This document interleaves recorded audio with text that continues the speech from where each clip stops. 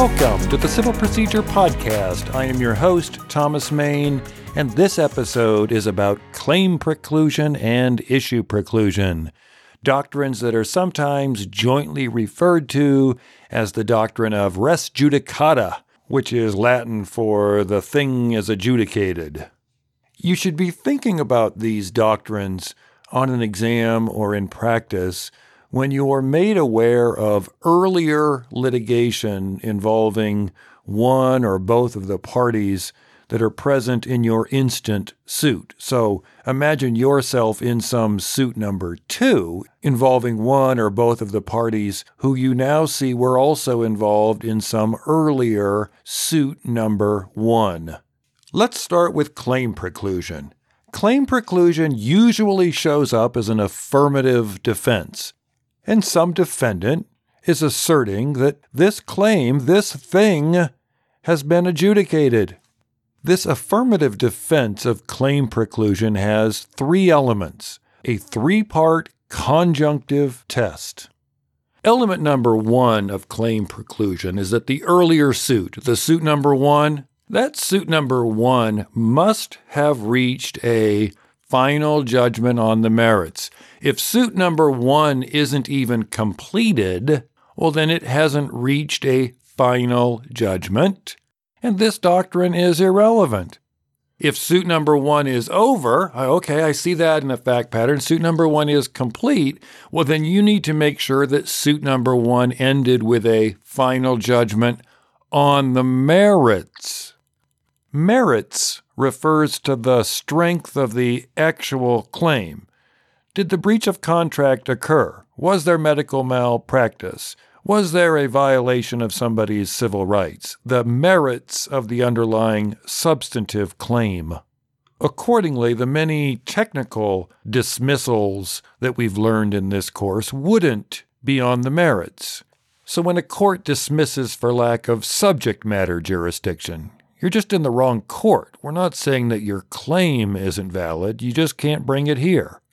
Ditto for personal jurisdiction, venue, service. Even a dismissal on a 12b6 without prejudice would not be an adjudication on the merits. Such dispositions are not efforts by courts to address or resolve the merits of the underlying claim. But on the other hand, a 12b6 with prejudice, a summary judgment, a verdict at trial, these are determinations about the merits of suit number 1, and that's what it looks like when you're given a final judgment on the merits.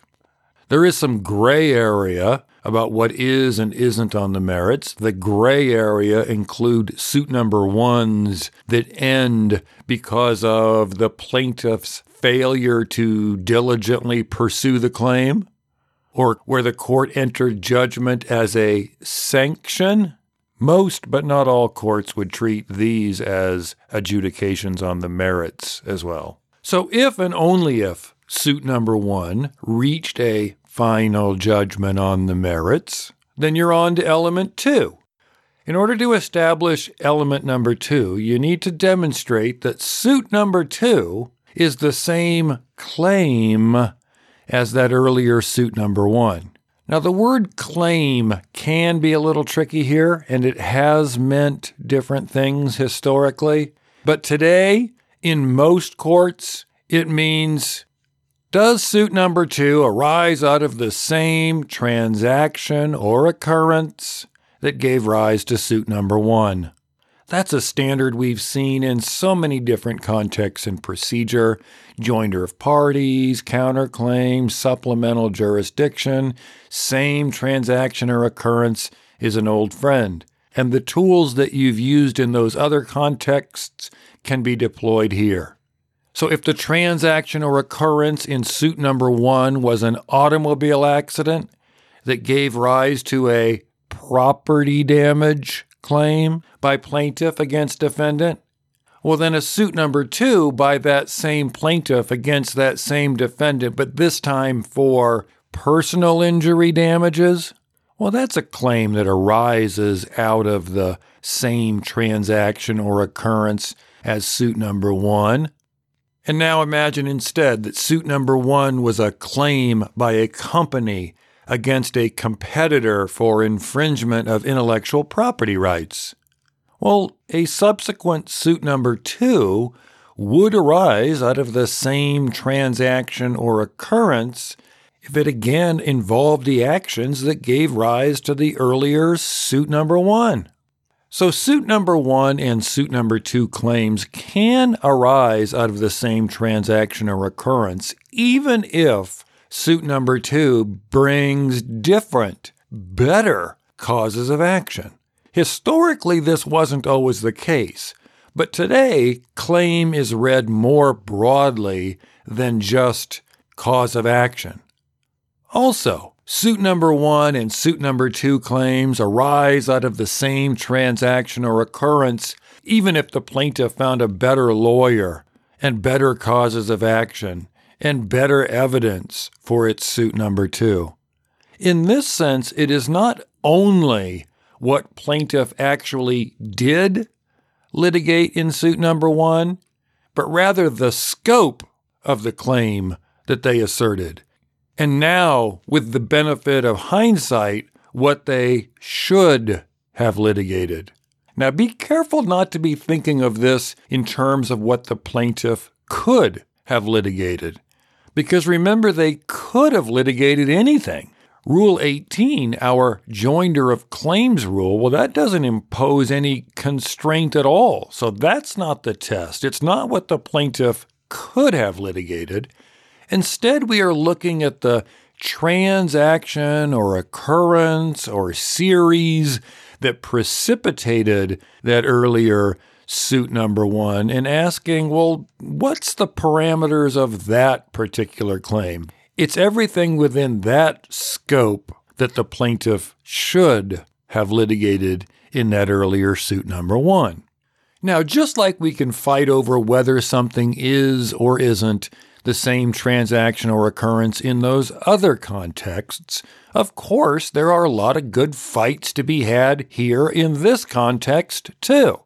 Maybe the company who brings an intellectual property infringement action in suit number 1 alleges later in a subsequent suit number 2 fraud, but the complaint in suit number 2 may not mention the intellectual property infringement. In fact, maybe the acts that form the basis for the lawsuit in suit number 2, maybe they don't even overlap chronologically with the conduct that was complained about in suit number 1. Ooh, it sounds like we have a fight on our hands.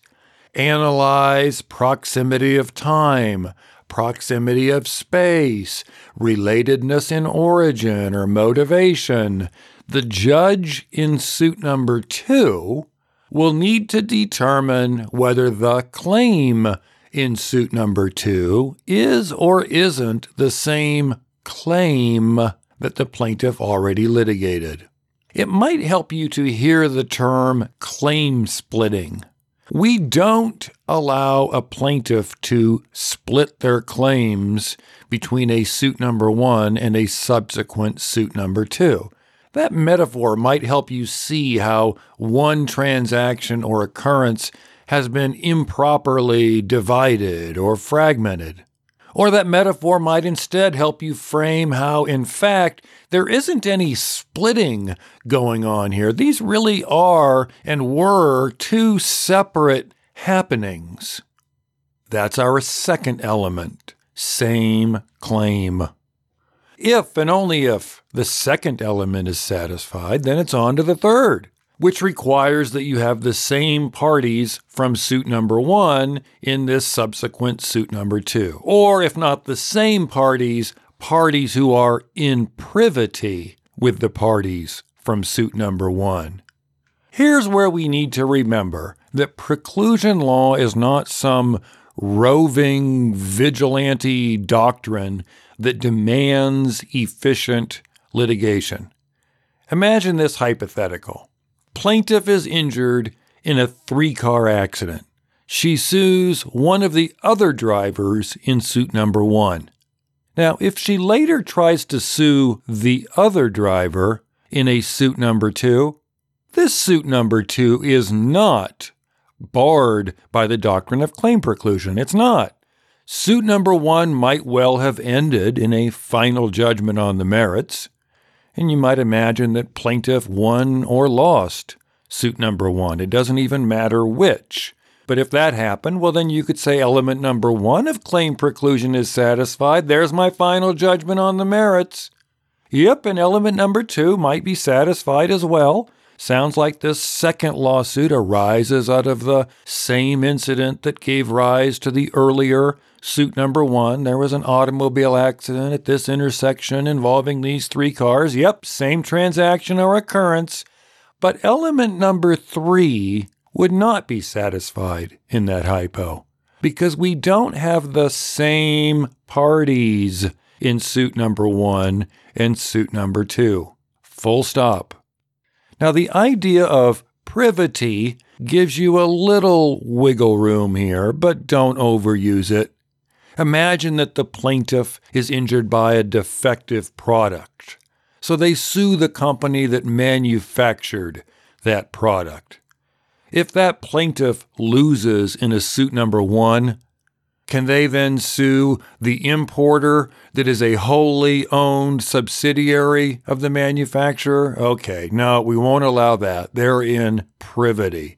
Another example, imagine you sue your neighbor for trespass after they build a garage that you claim trespasses on your property. You win or lose that suit number 1, which reached a final judgment on the merits.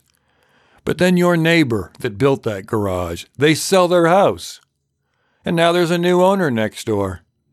Can you sue the new owner in a suit number 2, claiming that their garage trespasses on your property? In those circumstances, we would allow the defendant to invoke the doctrine of claim preclusion here, saying that with respect to this element number 3, they are in privity with the parties that litigated in suit number 1. That's it for claim preclusion. Let's now address issue preclusion, which is trickier. This doctrine prevents someone who has litigated an issue from re-litigating that issue. This is about preventing re-litigation. By contrast, claim preclusion was only sort of about preventing re-litigation. With claim preclusion, we were preventing further litigation of a claim, but we were preventing it whether the plaintiff actually litigated it in suit number 1 or not. Remember, we said you can get a new lawyer and some new causes of action, but the whole claim was swept in to the final judgment in suit number 1. By contrast, issue preclusion is only about preventing someone who actually litigated some issue from re-litigating that issue a second time. When we're talking about issue preclusion, the re-litigator in suit number 2, they might be a plaintiff or a defendant. So our plaintiff or defendant in suit number 2 might be trying to re-litigate some issue from a suit number 1.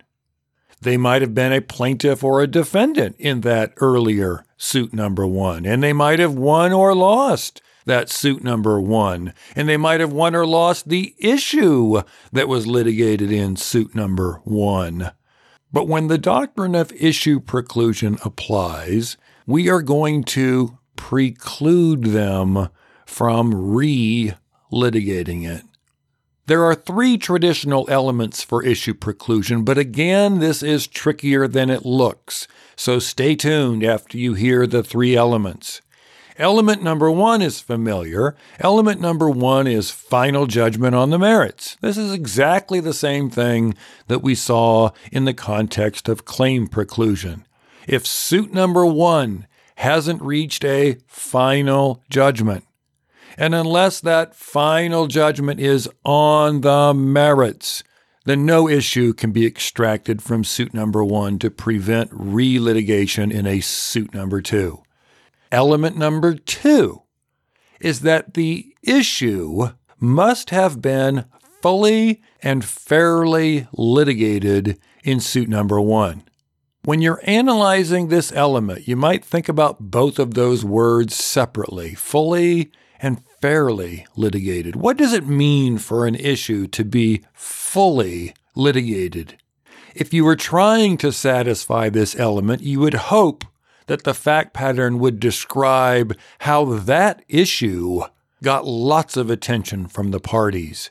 It was hotly contested.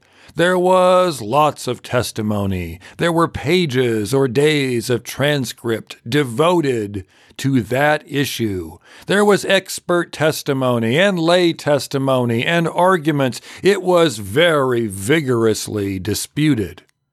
Now, litigated in that sense, fully and fairly litigated, litigated doesn't necessarily mean that the issue reached a trial, but it does need to be actually litigated. Therefore, this second element is not satisfied if the issue wasn't contested. So if it was admitted or stipulated to, that is not actual litigation. Further, we know that the issue must also be fairly litigated in suit number 1. And that puts a similar but slightly different gloss on our inquiry here. Inquiring about whether there was fair litigation of the issue is a good prompt to go back to the fact pattern and find some details that might allow you to analyze this issue. We're trying to make sure here that there weren't any constraints on the litigation of that issue. The idea of this element number 2 is that if we're going to prevent re-litigation of this issue, well, then we want to make sure that it really got the full treatment in suit number 1. If, and only if, element number 2 is satisfied, then it's on to element number 3, which demands that the issue was necessarily decided in suit number 1. Put another way, this issue must have been essential to the judgment in suit number 1.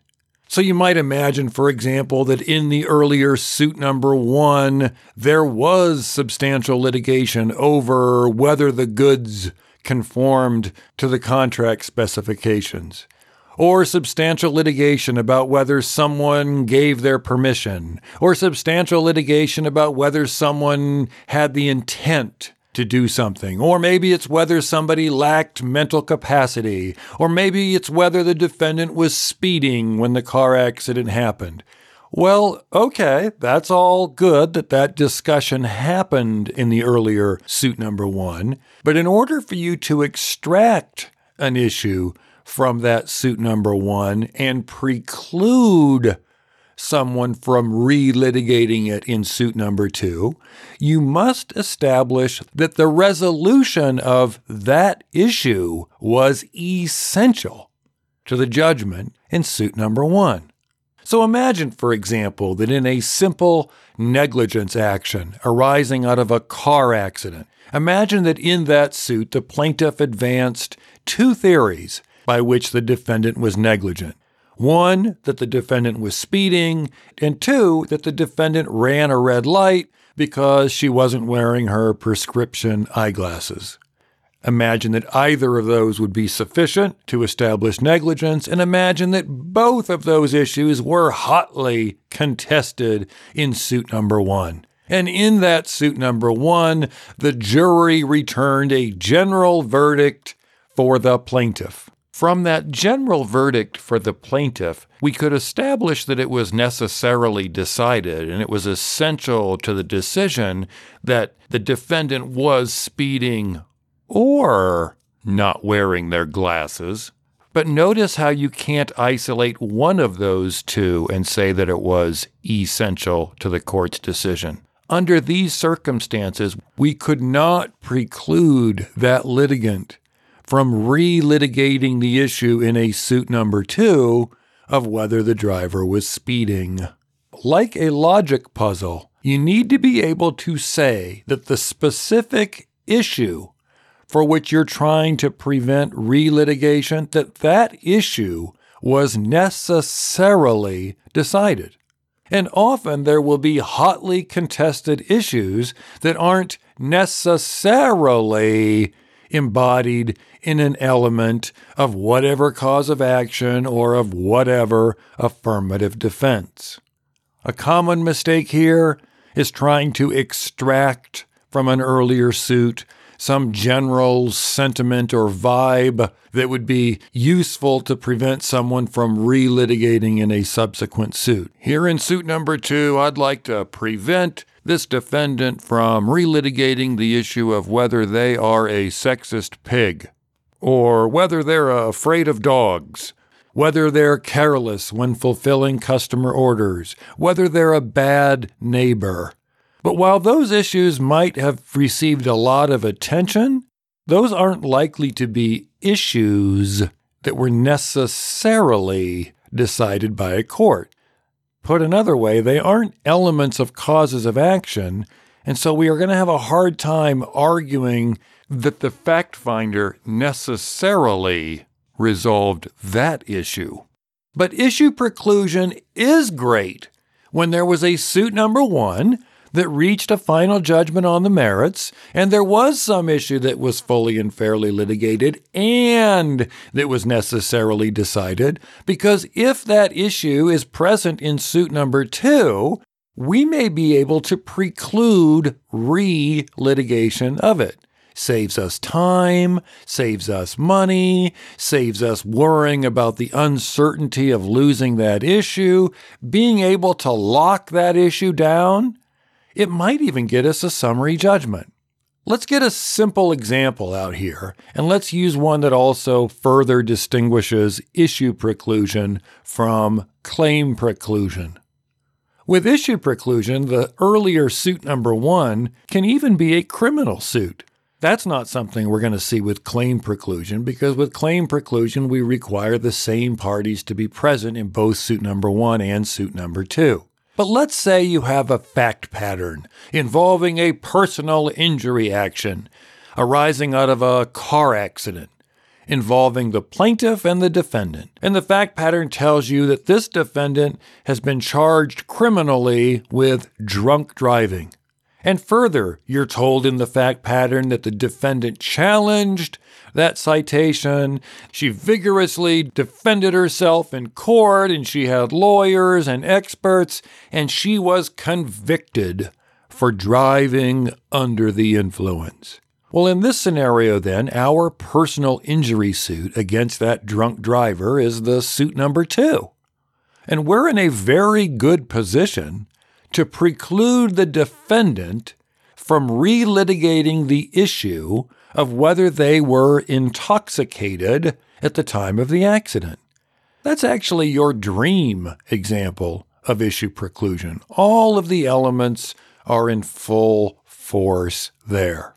Next, imagine that the alleged drunk driver that we were just talking about, imagine that the drunk driver prevailed in suit number 1.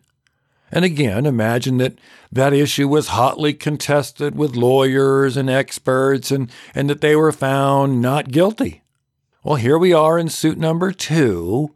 Is there any way that the defendant can use that acquittal with issue preclusion? Answer, absolutely not. Even though same parties is not one of our 3 elements for issue preclusion, it wasn't on the list. It was for claim preclusion, not for issue preclusion. Yeah, that's true. It's not on the list, but that's because we're supposed to know that preclusion is only about preventing re-litigation. In this scenario, the party that we would be precluding would be the plaintiff in the personal injury suit, but they haven't litigated anything. This is suit number 2 in the grand scheme, but For that particular litigant, this is the first time they've litigated this issue. These doctrines of preclusion are about precluding re-litigation by a repeat party. When we invoke these doctrines to silence or to preclude someone from re-litigating, it's because that party already had their chance. If you think of these doctrines as allowing you to put your hand over someone's mouth to preclude them from re-litigating something in a suit number 2, well, the mouth that you're silencing needs to be a repeater. If it's not a suit number 2 for that party, well, then you're not even using preclusion law. You've just gone rogue, and you're just violating the due process clause by denying someone their day in court. With issue preclusion, unlike with claim preclusion, the person or entity doing the precluding, the person or entity putting their hand over another's mouth, well, that person doesn't need to be from suit number 1, but the person or entity who is being precluded does. We're circling here around a doctrine called mutuality. And mutuality just means that it's the same parties in suit number 1 and in suit number 2. Claim preclusion has a mutuality requirement. The person doing the precluding and the one being precluded, they both need to have been in the earlier suit number 1. In most jurisdictions, however, issue preclusion does not have a mutuality requirement. Again, the one being precluded needs to be a relitigator, but not the one who is invoking the doctrine. And when a new party is invoking issue preclusion, we call this non-mutual. And when the new party is invoking issue preclusion to prevent relitigation by a defendant, well, we call that the offensive use of issue preclusion. So if that describes the offensive use of issue preclusion, well, then obviously when the party invoking issue preclusion is a defendant, and they're invoking it to prevent relitigation by a plaintiff, well, then we call that defensive use. Now, I should warn you that if you're working for a lawyer or a judge who is at least 50 years old, they're probably going to use some slightly different terminology here. They will refer to collateral estoppel rather than issue preclusion. It's the same thing. Issue preclusion equals collateral estoppel. But in the context of this offensive and defensive use of issue preclusion, you will routinely see the terms non-mutual, offensive collateral estoppel, and non-mutual, defensive collateral estoppel. Those will be the more frequently used terms in practice. So let's think about this. Non-mutual, defensive collateral estoppel. In suit number 1, plaintiff sues a competitor for infringement of the plaintiff's, let's call it the XYZ patent.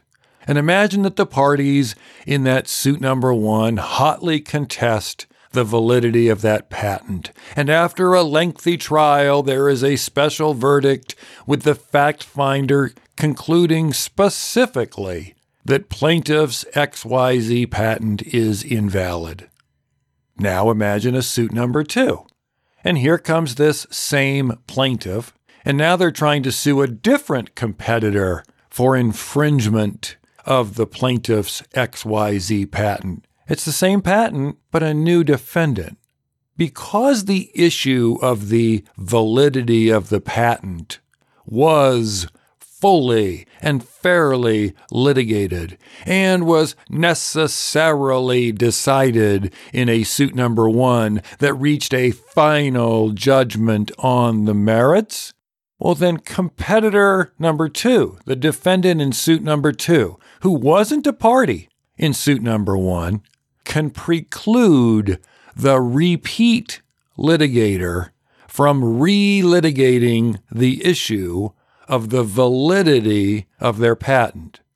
That's a non-mutual, defensive invocation of the doctrine of issue preclusion or collateral estoppel. Now, it doesn't necessarily mean that defendant's going to win the suit. It just means that, hey, I can cover their mouth from relitigating the issue of whether their patent is valid. That's not something that we have to worry about litigating here in suit number 2. I can preclude them from relitigating that issue. So what we have here is a doctrine where someone who didn't litigate in suit number 1 can take advantage of issues that they like that were litigated in suit number 1, but notice that they aren't bound by issues that they didn't like. Since after all, if the court in that suit number 1 had found the patent valid, well, notice that we wouldn't have allowed that plaintiff from suit number 1 to take that issue of the patent's validity into suit number 2 and to preclude defendant in suit number 2 from litigating the validity of the patent, because that defendant in suit number 2 is not a re-litigator. This is a one-way ratchet. So it didn't take long for lawyers to take advantage of that. Imagine a passenger train with 100 persons aboard is involved in an accident, and passenger number 1 alone sues the railroad for negligently hiring this terrible engineer. Notice that if passenger number 1 wins a final judgment on the merits, all of the other 99 passengers are in a really good position to use issue preclusion offensively if there is some issue like negligence that is fully and fairly litigated and necessarily decided.